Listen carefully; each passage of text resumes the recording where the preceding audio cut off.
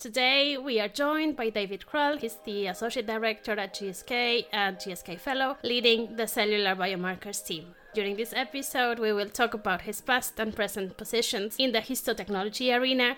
He will share his passion for coaching and mentoring, and we will then exchange a little bit more about how pharmaceutical companies are embracing now tissue profiling more and more, and he will share his visions on applying spatial omics for biomarker research and discovery. So thank you, David. He is a GSK employee, but his responses are his own, so not necessarily representing the position of his employer.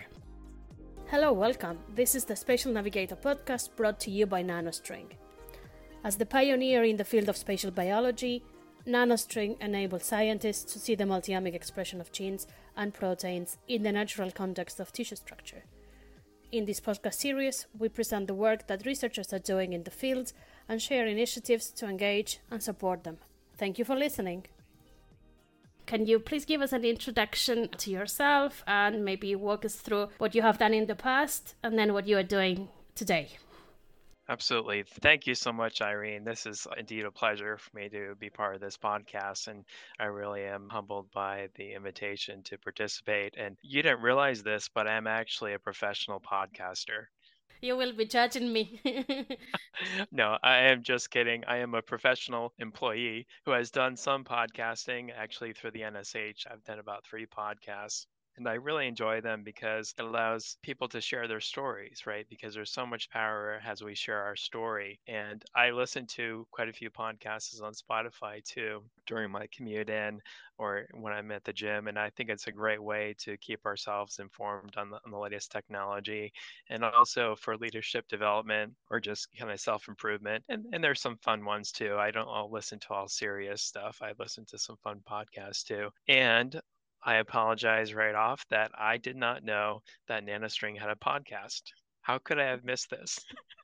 We've been working together, NanoString and I, for several years, and I did not know that there was a podcast. So now I have to go back to the beginning and listen to all the episodes. And I really should have done some more homework too, because I could be way off in this podcast. Because I haven't had a chance to listen to any of the previous episodes, but I promise you this, that I will go back and I will listen from the beginning because I'm sure there's a lot of valuable information in there. There is one that I will recommend to you because it's on IBD. So I think IBD is very close to your heart. We will hear more about that. And we interviewed a researcher from Spain who's also passionate about IBD. So I'll share that with you. First of all, I just want to start out by saying, how did I get involved in histology? If I look back on my career and how I ended up where I am now, I've been doing a lot of reflection lately. Actually, it was my 55th birthday last month. And actually, my daughter, Amy, who we're going to talk about, we actually share the same birthday. So we're both born on August 22nd, which is kind of cool. My wife was a little bit disappointed. She's like, oh, I really wanted Amy to have her own birthday. And I said, what? She still has her own birthday. We just get to share it together. I thought that was kind of cool. So we'll go into Amy's story a little bit too, because there's a personal connection there that I want to share. But if I go back to histology, it actually all started back when I was in high school. And when I was a senior in my high school, I actually took an anatomy physiology class. And during the class, we were looking at microscope slides that were stained with hematoxylin and niacin. And they're all different tissues. There was muscle, there was connective tissue, heart, brain. And I was like, wow, this is very cool. You can see so many different things at that microscopic level. And I began to understand that, there are cells and different structural elements that kind of hold everything together. And I was just fascinated by that. And then there was a career day about 6 months into my senior year, and it was for allied health fields. So like medical technology, hematology, cytology, and histology. So they happened to be there as well. And my eyes lit up like, wow, you're the people, the scientists that actually put these tissues on these slides. That's very cool. And because I didn't have a good track record or a good vision for my college career at that point, I decided I would explore that opportunity. So I ended up enrolling in the program, had to go to community college for 1 year first to get some prerequisites out of the way. But then I enrolled in the program at Hartford Hospital in Hartford, Connecticut. And it was called the School of Allied Health. and I ended up living on campus at the nursing dormitory. So there was nurses and med techs and things that lived on the site too. And so I was there, and half of my day was all in the laboratory at the Hartford Hospital. And in the afternoon, I would do a lot of work in theory with the professors and learn some of the chemistry behind what we do. And then I became a certified histologist. And that was way back in 1988. So that was back in 88. And my first job was at the Providence Women and Infants Hospital in Providence, Rhode Island. So I actually started my career at a hospital. I worked there for only 3 months because I had also applied at Pfizer in Groton, Connecticut, another rather large pharma company. I'm sure you've heard of them. And the reason I got interested in working with them is because they had a preclinical toxicology program doing safety assessment. So I actually started my career in different animal models, so rats and mice, monkeys, and I would do traditional histology preparations, so tissue samples, hematoxylin, and then I would report the data to the pathologist who would make the final read. And through that time, I was really mentored and coached by some really good managers and also pathologists. Throughout my career, pathologists have been involved, veterinary pathologists as well as medical pathologists or human or clinical pathologists, whatever you would like to call them, working with patients. So I've always had pathologists involved, and that's where I really learned more of the science around disease and understanding what features are important to look at when looking at tissue samples. So I'm just going to pause there, and any questions that you have at this point, Irene, that you want to. Yeah, well, because you touched upon the fact that they were sort of mentors for you. So is that something that you value today, as in they were really essential for your career development, or at the time already they were the ones who were sort of reaching out for you or even giving you valuable advice on not only the job, but also how your career could develop? I mean, is there a reason you're mentioning that they were good coaches? At this point in my career, I'm really passionate about the topic of mentoring and coaching because it's important to pass on knowledge that you've attained over the years onto the next generation and inspire them to do great work and to step into the leadership role that they need to have. And I didn't realize it at the time that they were those people to me. But looking back now, I see the fingerprint that they've left on my life and the impact. And I'm just very grateful for that. And I want to have the opportunity to do that for other people. And that's one of the reasons why I like to share my story in this way, through the podcast or through teaching. I really enjoy teaching. And so these are ways that I can potentially give back and help inspire the next generation. Yeah, I think that's very valuable, and that's one of the reasons why we do a podcast. We all are aware of how important networking is, and it's important from an early age, I would say, early in terms of the career wise. But how do you find a good mentor? If you put yourself today in the shoes of somebody who's just starting their career, what are the things they should look for if they want to identify a good coach or mentor? And what are the things that they should move away from, I guess, if they are not getting that? Because it's true that you have to find the job that you like, but you also have to be able to leave from a job you don't like, if you get what I mean. Like, I think there are the pros and the cons. Yeah, there's certainly a lot to unpack there in that question. There's a lot of different directions that we could go there. But when I look for somebody that I would desire to have like a mentoring relationship, for me as somebody that desires a mentor, I look for a specific skill set that they have that I want to also have. I was not a very good speaker early in my career. I really struggled with that. And so I like to find people that were very good at speaking, at public speaking. And then I would have discussions with them. And how can I improve my public speaking? How can I be more confident when I get up in front of people and share? And over time, they fed into me different suggestions and things that I could do to help my public speaking. And then eventually I became more proficient at it by doing. So in finding a mentor, it needs to be somebody that you're willing to take their advice and act on it. I've been with mentees who I personally did some coaching with, and I would give them suggestions of what they need to do next, what their next steps should be. But if they don't follow through and take that action themselves, then they won't benefit from the coaching that I'm providing. And I love the analogy of a professional football team. You have the coach right in the midst of the game. They're like on the sidelines, but they're interacting with the team. They're watching everything that's going on in that game. And at the right time, they kind of interject to offer suggestions, advice on which way to go. If the team doesn't take that advice, then what is the value of the coach, right? And so in looking for that right person to work with, you need to be willing to trust them and take the advice that they're sharing and be willing to step into that direction. Now, if you have somebody that you're working with and it's not a very good relationship, maybe you don't feel the care from that person that you desire, then it's fine to walk away, to say that, what, this probably isn't the best relationship for my development, so I need to go find someone else. And it's good to realize that, because you don't want to be in a relationship that is not providing any value.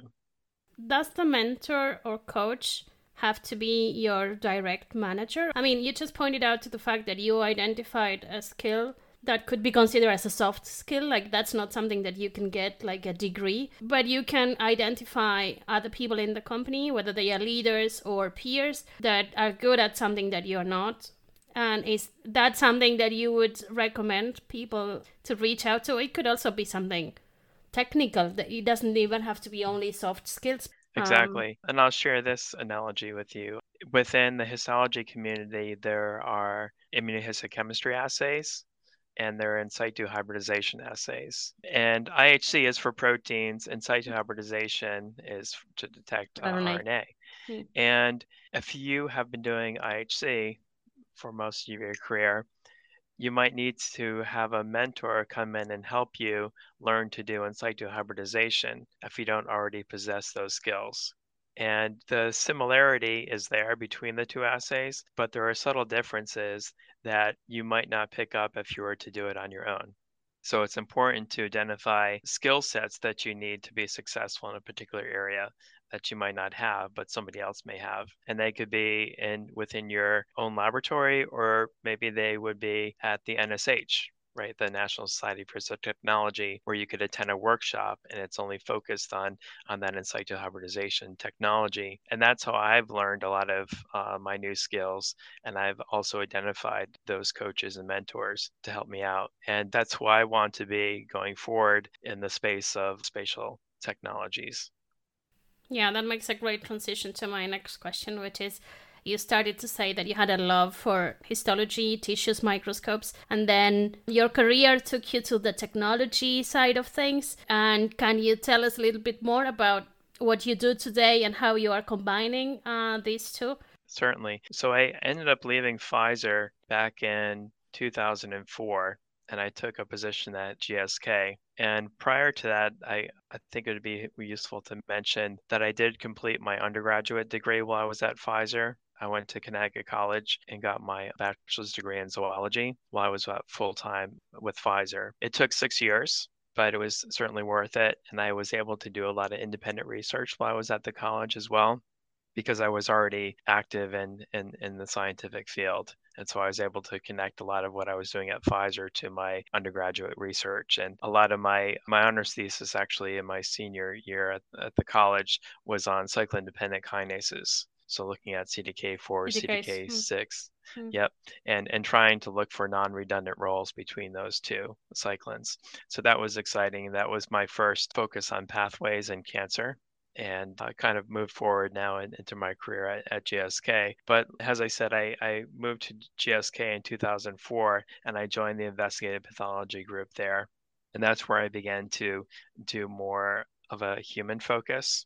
So some clinical trial samples or human samples that I was using for target validation for some of the medicines that we were working on. And I've always been a very curious person throughout my entire career. And I was always looking for the next big thing, especially in the field of histotechnology. And it's through the NSH and involvement with a lot of the vendors and other researchers that I would discover what the emerging technology is. And I actually did a separate podcast on disruptive technology and anything that comes in that really changes the way that you work.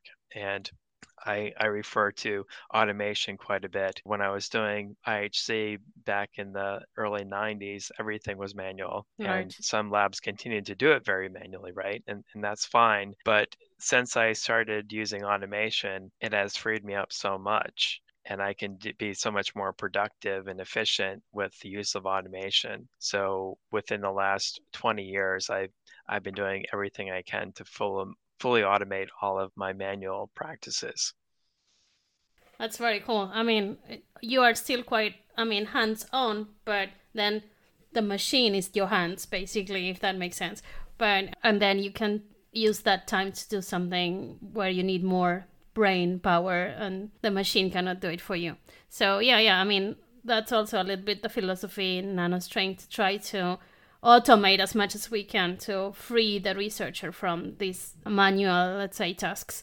I think there's some fear in that too. Like I talked to some folks and, some researchers, and they're like, oh, they're trying to automate everything. They're trying to force us out of a job. And I said, no, that's not at all the case. Really, where expertise comes in is designing the experiments very carefully and doing the research ahead of time to get the most value out of the work that we're producing. I get so excited when I see the final product. I don't get excited about applying an antibody and waiting an hour for me to a wash and being tied to a timer. I'm excited about how did my ideas, my vision translate into some kind of meaningful value added product at the end.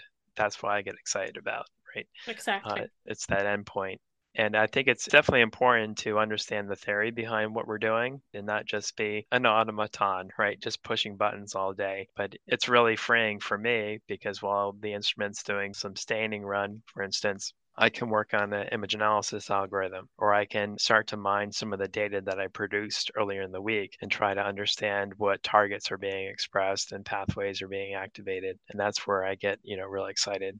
Right, and that's the added value of what happens before the experiment, but also after. So, and I think that that's where you can spend quite a lot of time discussing with colleagues and getting inspired for the next experiment, rather than spending all the time in the lab, like you said, just waiting for antibodies to get fixed. So, if it's okay for you, we can move on to the next question. It brings us down to something really more specific, which is that GSK is part of a consortium that was set up by NanoString and other pharmaceutical companies with the idea to develop the best practices. So that's also something else that comes down to how efficient you can be in the lab, and the idea of not wasting time on things that don't work, but rather develop tools that other people can use, as this is what we consider the best practices, in particular for large cohort studies. But I think it can apply also to smaller cohorts, as long as you, like you said, ask the right questions and then set up the experiment in a way that is meaningful to get answers to those questions. So why do you think that it's important to do this kind of work in the context of consortia? What is your experience working with other companies or CROs? Can you share a bit of that?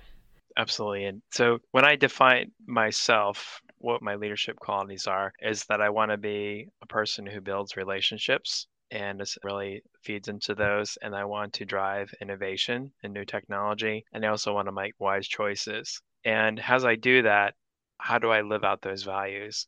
Well, I want to connect with other people and hear their views and their ideas, because they may have a piece to the puzzle that I'm trying to put together that I don't have. And it's only through that connection that I may discover something that I have a gap.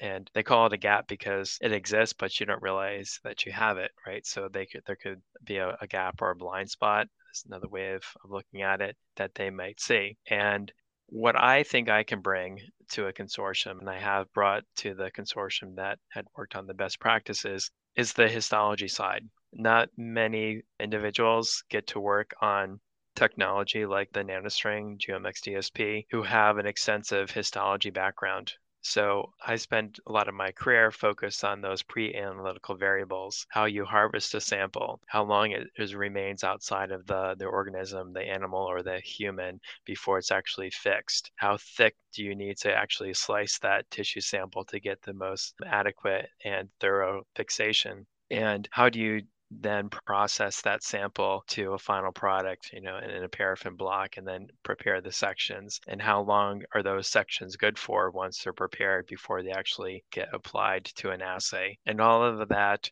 is very important because you're investing a lot of time and money into the analysis of that single tissue section. And so it's imperative that you do everything that you can to make sure that you're giving the best product that you can to that platform.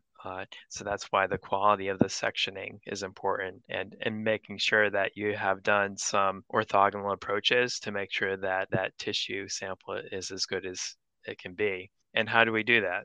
Well, it's by doing an H&E first of the tissue sample, sitting down with your pathologist, and then reviewing the tissue quality. Like, how do the nuclei look? Do we see any artifacts that are there that shouldn't be there? If we do an IHC, like a CD45 or a pancytokeratin, does the quality of the staining match the expected biology for that sample? Do we have confidence that everything looks good there? And then maybe take it to another step and do some in situ hybridization, just to look at one housekeeper gene, for instance, or two. PPIB is often used for in situ hybridization. You can look at the quality of the RNA preservation across the sample. And if you see areas where there's really good RNA expression and other areas that are totally negative, but should be positive, then that gives you a clue that that sample may not be suitable for the next step.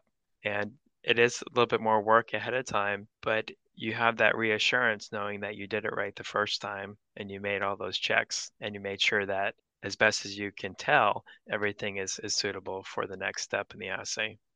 Extensive QC, and then you get to all the setup with perhaps samples that are not as precious as the ones that you will then need to use for the proper experiment, which, yeah, that's also another point. Like the quality of the data you get out depends a lot on what you put in. And then those tissue samples are very valuable. They come from clinical trials, for instance. And there is also biobank samples that probably have 20, 30 years old. And then you have a lot of information that you can then get out of those. So we work extensively with commercial partners, biobanks, like you mentioned, and that's where the QC first happens. It's where you screen through those tissue blocks that you're looking for, and you decide ahead of time, what % tumor do I need to have in my tissue sample? Do I want 20%, 50%, 75? How much is sufficient for the work that I'm doing? How much necrosis am I going to allow to be present? 0, 10%, 15? That's all very important. How large is the sample? Am I going to have enough tissue to really put down enough regions of interest and collect the information that I need to?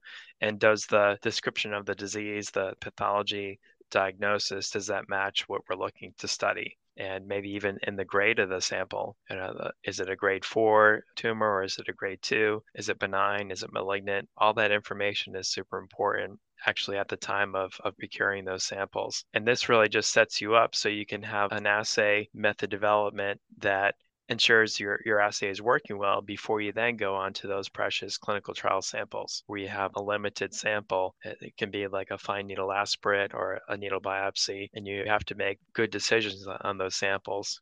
And it's all based on that pre-analytical work that you've done. Exactly.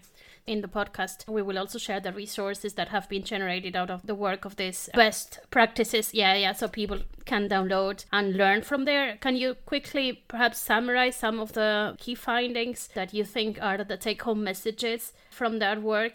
Always begin with a robust study design. So it's important to have a hypothesis and to generate a strong hypothesis with a spatial question. So if you don't have that, then it doesn't make sense for proceeding to the next step after that. What are you expecting to see, or what do you anticipate getting from the data that you're generating? So I would begin with that and understanding how many samples you need to really look at in order to get a strong enough study. So if you're just looking at 3 samples, is that really going to provide the robustness to the data? Or do you have to look at 15 or 20 samples to really feel confident? So really determine what your sample size is going to be. So work together with a statistician, maybe? Like you mentioned the pathologist at some point, but now maybe the statistics comes into play. Yes, I would agree that you need to have a dynamic team, again, because we don't all possess, I'm not a statistician, right? So that's not a strength of mine. So I need to lean into somebody that is an expert in that area and they can guide me. My data analysis isn't as strong as somebody who is a bioinformatics specialist, right? So you need to have somebody there to discuss what you want the data to look like at the end or what type of analysis you want done to the data at the end. And so it's important to have them at the table. And then, of course, the pathologist is a critical part of the team, understanding the regions to capture within the study and making sure that you have that spatial question in mind. I like when I describe the technology, I like to use the analogy of a roadmap. And if you think of back before there were GPSs and Google Maps, we actually had the atlases, right? The actual paper maps. And you could find out a lot by looking at that because there's a lot of spatial context there. There's the paved roads, the dirt roads, the highways, the toll roads, and then there's the exit signs, right? And so by looking at the spatial context, you can actually determine where to go and how to get from point A to point B by following that direction. If you take that map and put it through a paper shredder, you can dissect out the same information that was on that map, but you lose the spatial context. So you can still determine how many roads there were and what type of roads they were and how many exit signs they were and all that type of stuff, but it doesn't provide the spatial context, so it doesn't provide any real direction. And that's how I look at the DSP platform, for instance, because you get all that spatial information. And then if you compare that to RNA-seq, like a bulk RNA readout, you get a lot of information, but there's no spatial information. So you don't really know what's happening in that microtissue environment. And that's why I think the spatial technology is so important. It's location, location, location. That's one thing. And then from the conversation, I feel like it's networking and collaboration that comes as a key theme at the moment, like both at the level of the, let's say, career development, but also here for this type of work. Whether you are working in, let's say, your own institute, your own lab, you still need to collaborate with other people. And then at the consortium level, where you are working together with other people to put together these kind of recommendations and best practices so that others don't need to do the same work again. They can build from there. So now if we go to the particular work that you are doing now at GSK and how you are using spatial approaches to then discover new biomarkers, what is the impact that that's having in the field, in the work that you do? I think we alluded to IBD, so that's inflammatory bowel disease. So can you tell us a bit more about that? Yeah, certainly. My team is cellular biomarkers. That's what we do. It's me and about 6 other members of the team who focus on the clinical histology. And we develop assays to apply to these clinical trials. And we take a very disease agnostic approach. So we support multiple therapeutic areas within the organization. We do oncology, but we also do inflammation, so inflammatory diseases, diseases of the skin. And we're not just focused on tumor biology exclusively, although that seems like it gets a lot of focus. And that's important to kind of bring forward too at this point, is you can use this for just about any type of a project that you have, that there's a need to do this type of work and there's a spatial question. So it's a very disease agnostic approach. You can use it for, looking at COVID, antivirals, infectious diseases. The platform is very amenable to that. And in our team, we developed the assays, as I mentioned, and then the intent is to run them on clinical trials or make them available for clinical trials. And at this point, we're still looking for the right opportunity in that space. We had a program that we were going to apply it to, but unfortunately it was terminated. The asset didn't move forward. And so that was a missed opportunity. And I would like to look at responders versus non-responders in situations like that. But one of the challenges in a research environment, and particularly pharmaceuticals, is it's difficult to justify that because there's so many other projects that are going forward that we need to apply our time to. And so that's something that I'm hoping that the academic field or universities can start to focus on more of understanding those responders versus non-responder questions, really, and helping to understand more of a personalized medicine approach where we look at patients as individuals, because there's a reason why one patient responded and another one didn't, but we just don't know why at this point. We can't really, we have some guesses, right, that we can do and try to explain, but we really don't know why. We don't have a scientific justification for why it happened. And I think that's important to understand. And I'm going to share a story at this point that kind of drives that home as well. So my daughter, Amy, who I mentioned previously, when she was 9 years old, she was diagnosed with ulcerative colitis. And she and I, at the time, I was actually doing some IBD research, just starting in that area when I was at GSK in North Carolina. And I recognized the symptoms. She was having a lot of cramping and abdominal pain, really not feeling very comfortable. And I recommended to my wife we should bring her to a pediatric gastroenterologist to get checked. And that's not something that you just come off the top of your head that you just bring your child to see a specialist like that. But I was recognizing her symptoms and felt that she should really get checked out.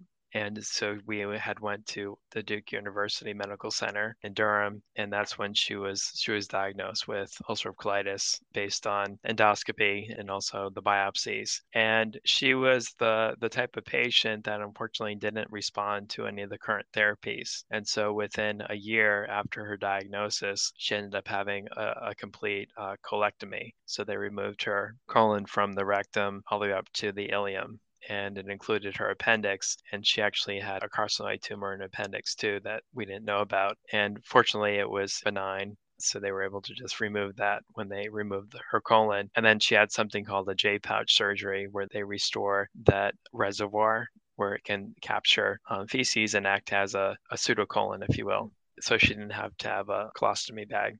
She did have an ileostomy where she had to have that until the surgery healed up from the J pouch surgery. But then after that, she was able to get it removed. And she had been doing very well for many years after that. She still had flare ups and pouchitis that can often occur, and they have to go in and do some endoscopy work. But just last year in 2022, she started having additional symptoms where she was having back pain, hip pain, and not feeling very comfortable sitting, and she would get tired a lot walking. So we brought her back to see the gastroenterologist. They did another endoscopy and they found out that she had some additional lesions in different parts of her intestine, and that she also had inflammation around her joints and her spine, as shown by an MRI.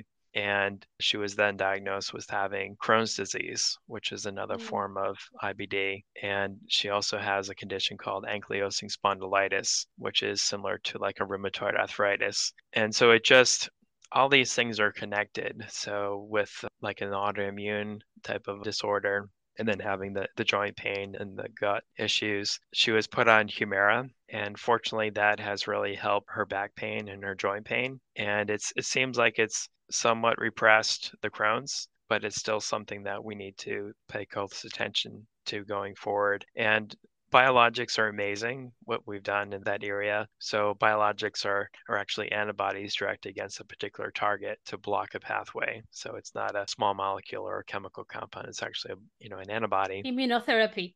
It is correct. Yeah. And it's against TNF alpha specifically. And she can give it to herself, or her mom gives it to her with like an EpiPen. And that's about every 4 to 5 weeks. But the concern is that as these patients progress, they tend to develop a tolerance to the biologics, and they need to be put on a new therapy in order to keep the symptoms repressed. And maybe we'll find a genetic linkage.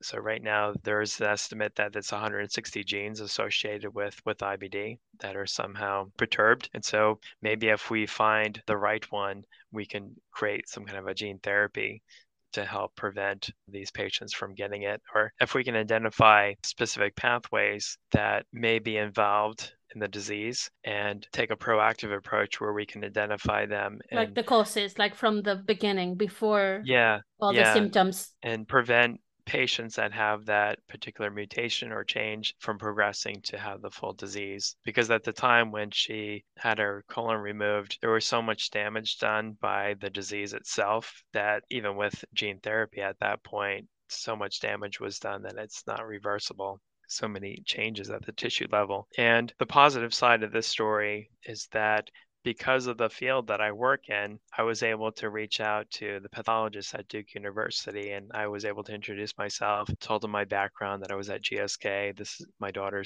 Amy, is going to be one of your patients that you're going to be reading her samples. And, would it be possible for me to meet you and discuss her particular case? And he was a relatively new pathologist. He's only been with the company at the time for about 2 years. And so I was able to, he was actually very enthusiastic. I'm sure it's not many times that patients ask to see the pathologist, right?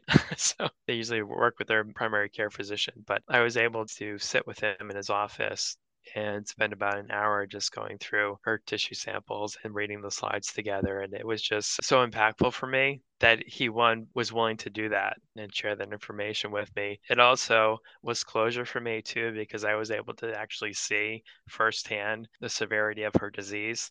And I realized that there was no going back Yeah, that's to, not easy. Yeah. a healthy state. Yeah. I was like, wow, she Mm. really had a serious disease. And after that meeting, I was able to reach out to the laboratory supervisor at Duke, and I asked them to put a hold on her surgical discard. So when you go into a medical facility like that and have a procedure done, a good portion of the sample remains in a formalin storage container. And after the diagnosis is made, there's a holding period of several weeks, sometimes a week, sometimes 2 weeks, and then they discard the sample. And I asked that they put a hold on that and not discard the sample. And I put in a request to have my daughter's sample transferred to my custody. And then I took that sample and transferred it to GSK so that I could use it in my research. Amazing. And so Amazing. I've done a lot of work on IHC and in situ hybridization. And of course, there was a lot of paperwork and legal stuff to go through for the informed consents and things like that. But Exactly. having a sample like that is so valuable for me as a researcher because I know the whole patient history, firsthand, and we usually don't get that, right? And I was able to process her sample in the correct way to maximize the value that we can get out of it to make sure that everything was suitable. And as a parent, it was so satisfying that I could potentially do something to help my child in the For future. sure. And maybe help other parents too who may have children or maybe themselves are patients who could benefit from one of these therapies later on. And, even if my daughter's sample helped answer one question, that's still valuable. It's still in a different place than we would have been without it. And to kind of bring this, full circle back to where we are now, I was able to take some adjacent non-lesional tissue from her colon and compare it to a lesional area that was an active UC lesion. And I ran it on the DSP using the whole transcriptome atlas. And I was able to go through and look at some of the pathways that were perturbed. And I saw pretty significant differences between the adjacent non-lesional versus the lesional. So they're pretty clear. It's only one sample, it's one patient, but at least it's a proof of concept. Yeah. So I looked at It's personalized medicine. it Really. is. Exactly. And I was able to look at mucosa in the lamina propria and epithelium versus like the gut associated lymphoid tissue. So those different spatial compartments, I was able to compare that lesional versus the non-active lesional area.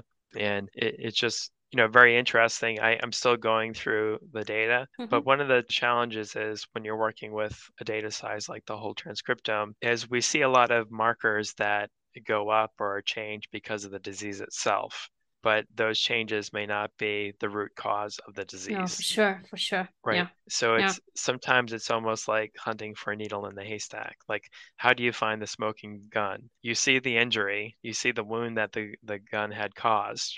You see the bleeding, you see the different changes maybe associated with the gunshot wound, but it doesn't tell you who shot the gun.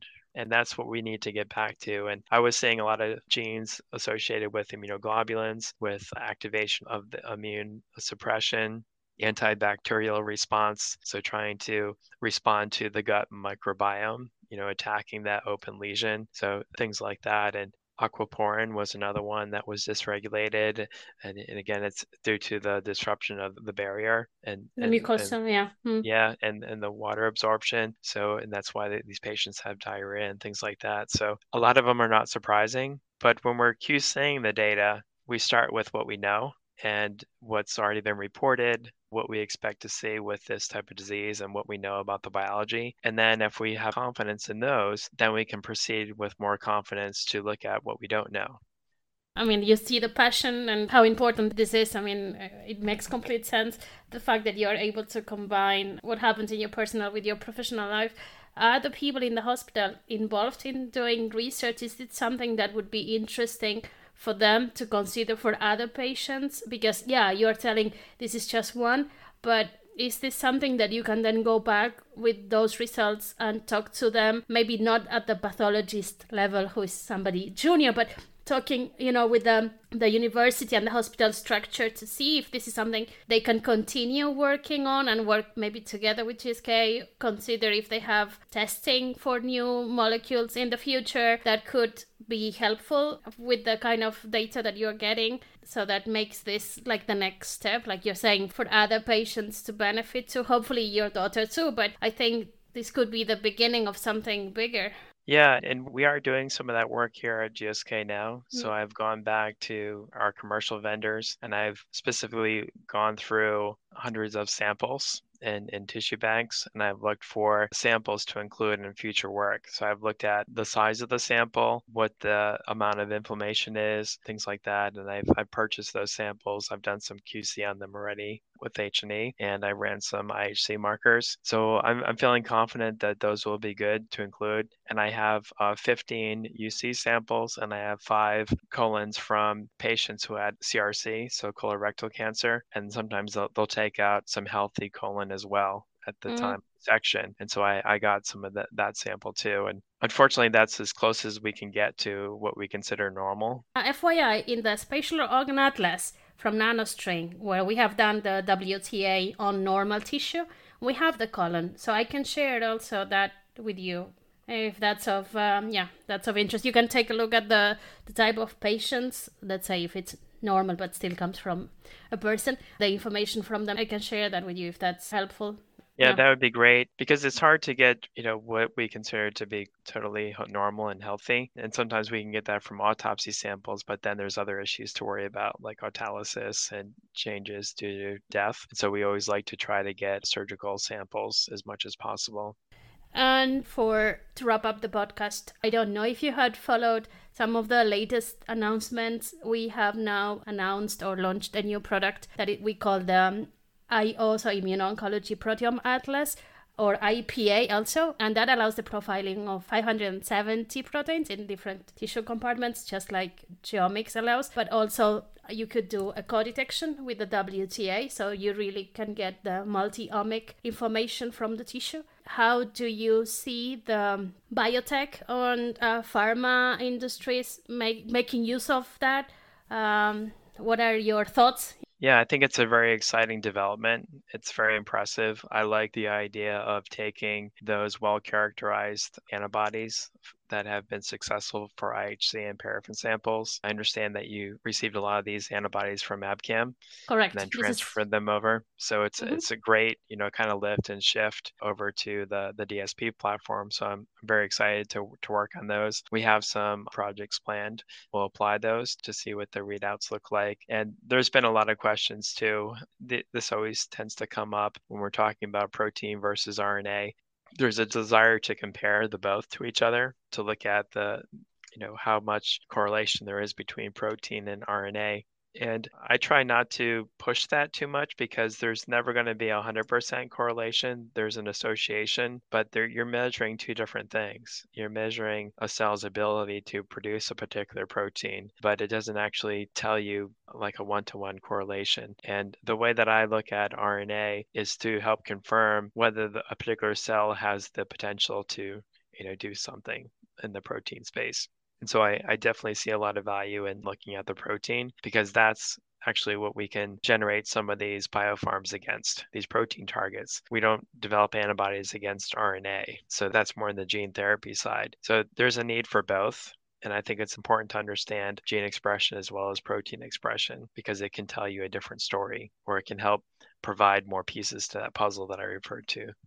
Exactly. I really like that message that, yeah, we are bringing pieces to a puzzle and proteins are druggable and proteins are the ones doing the job in the cellular functions, whereas RNAs are more working in a signature kind of way. They show signaling pathways or how a signaling pathway is acting at the transcription level on the cell. So it could be also a readout of what's happening, like you just said. But yeah, we are very excited about this product too, and we can't wait for researchers and companies to start using it and then see what comes out of that. So I just want to give a bit of advice for anyone getting involved in this type of work because it can be overwhelming when you first start to work with the technology because there's a lot of techniques that most histology professionals wouldn't necessarily have, like the PCR reactions and the transferring HYBE codes to the different wells in the plates and doing some of the downstream library preps and things like that for the NGS readout. So I would recommend for teams to start small. Just start with, a few commercial samples, some healthy controls, or as close to normal as you can get, and then some disease samples and doing some comparisons there to start out with. I have the end counter as well. And so the end counter readout is a nice way to apply the technology on a smaller scale. So with 84 to 96 markers, either the RNA, the IO-RNA, the immune cell profiling panel, or the protein panel with some of the modules, start out there and really see what the data looks like and what the normal and positive or the housekeepers and background controls look like, what the known biologic controls are, your CD3 positive T cells versus your macrophage populations, things like that. From there, then you can expand to larger samples, a larger number of samples with a larger panel, getting into the cancer transcriptome or the whole transcriptome assay, or now the 570 proteome. Yeah, that's very good advice. I would also say that you are not alone. Whoever is trying to get started, don't hesitate to reach out to us. So we have a lot of experts, of course, on nanostring, but there is also a lot of people who have been doing GeoMx, DSP, and profiling for some time. They have published. So reach out to maybe somebody in the campus or some collaborator. I mean, there are people like David who have written the best practices and they spend a lot of time working on that. So yeah, for sure, your advice is very valuable. Start small and then go big. But there's something else that you said earlier, the hypothesis-driven approach, so spending time on really designing the experiment in a way that is meaningful. So yeah, we are trying to automate things and we are working together with partners like Illumina to make the automated process easier, faster, so that you can spend time on making sure that the data that you get is valuable and the samples that you are also getting are processed and treated in the best possible way. I think that that's a good way to try to wrap up the podcast with advice. And is there anything else that you would like to say, David? I just wanted to say that I really appreciated the advancements with the automation. So when I first started out, it was some of the pre-steps like the antigen retrieval and the dewaxing steps were automated. And now with the RNA, the whole process is fully automated on the BondRx. So I really appreciated that. And around building a sense of community, I would highly recommend that people get involved with the National Society for Cytotechnology. I'm really trying to drive the spatial transcriptomics, proteomics technology within that space and do more educational type seminars to get individuals aware of the technology and how they can apply it in their work. And that's a great forum to meet other people and develop those best practices and things. Also, I recently joined the editorial board of the Journal of Histotechnology, and we're doing a special issue for next year just on these spatial platforms. So we're trying to get the community together again through that avenue as well. So try to get all these different thoughts and together in one journal. That way we can share that with each other and build more of that, again, sense of community, those relationships. What kind of papers are you looking for? Is this more review papers or new methods, original work? So we're taking all comers right now. So it would be great to have a solid review paper to kind of start the discussion off and give a good overview. And it would be great to have some current applications of the research too, the technology overview.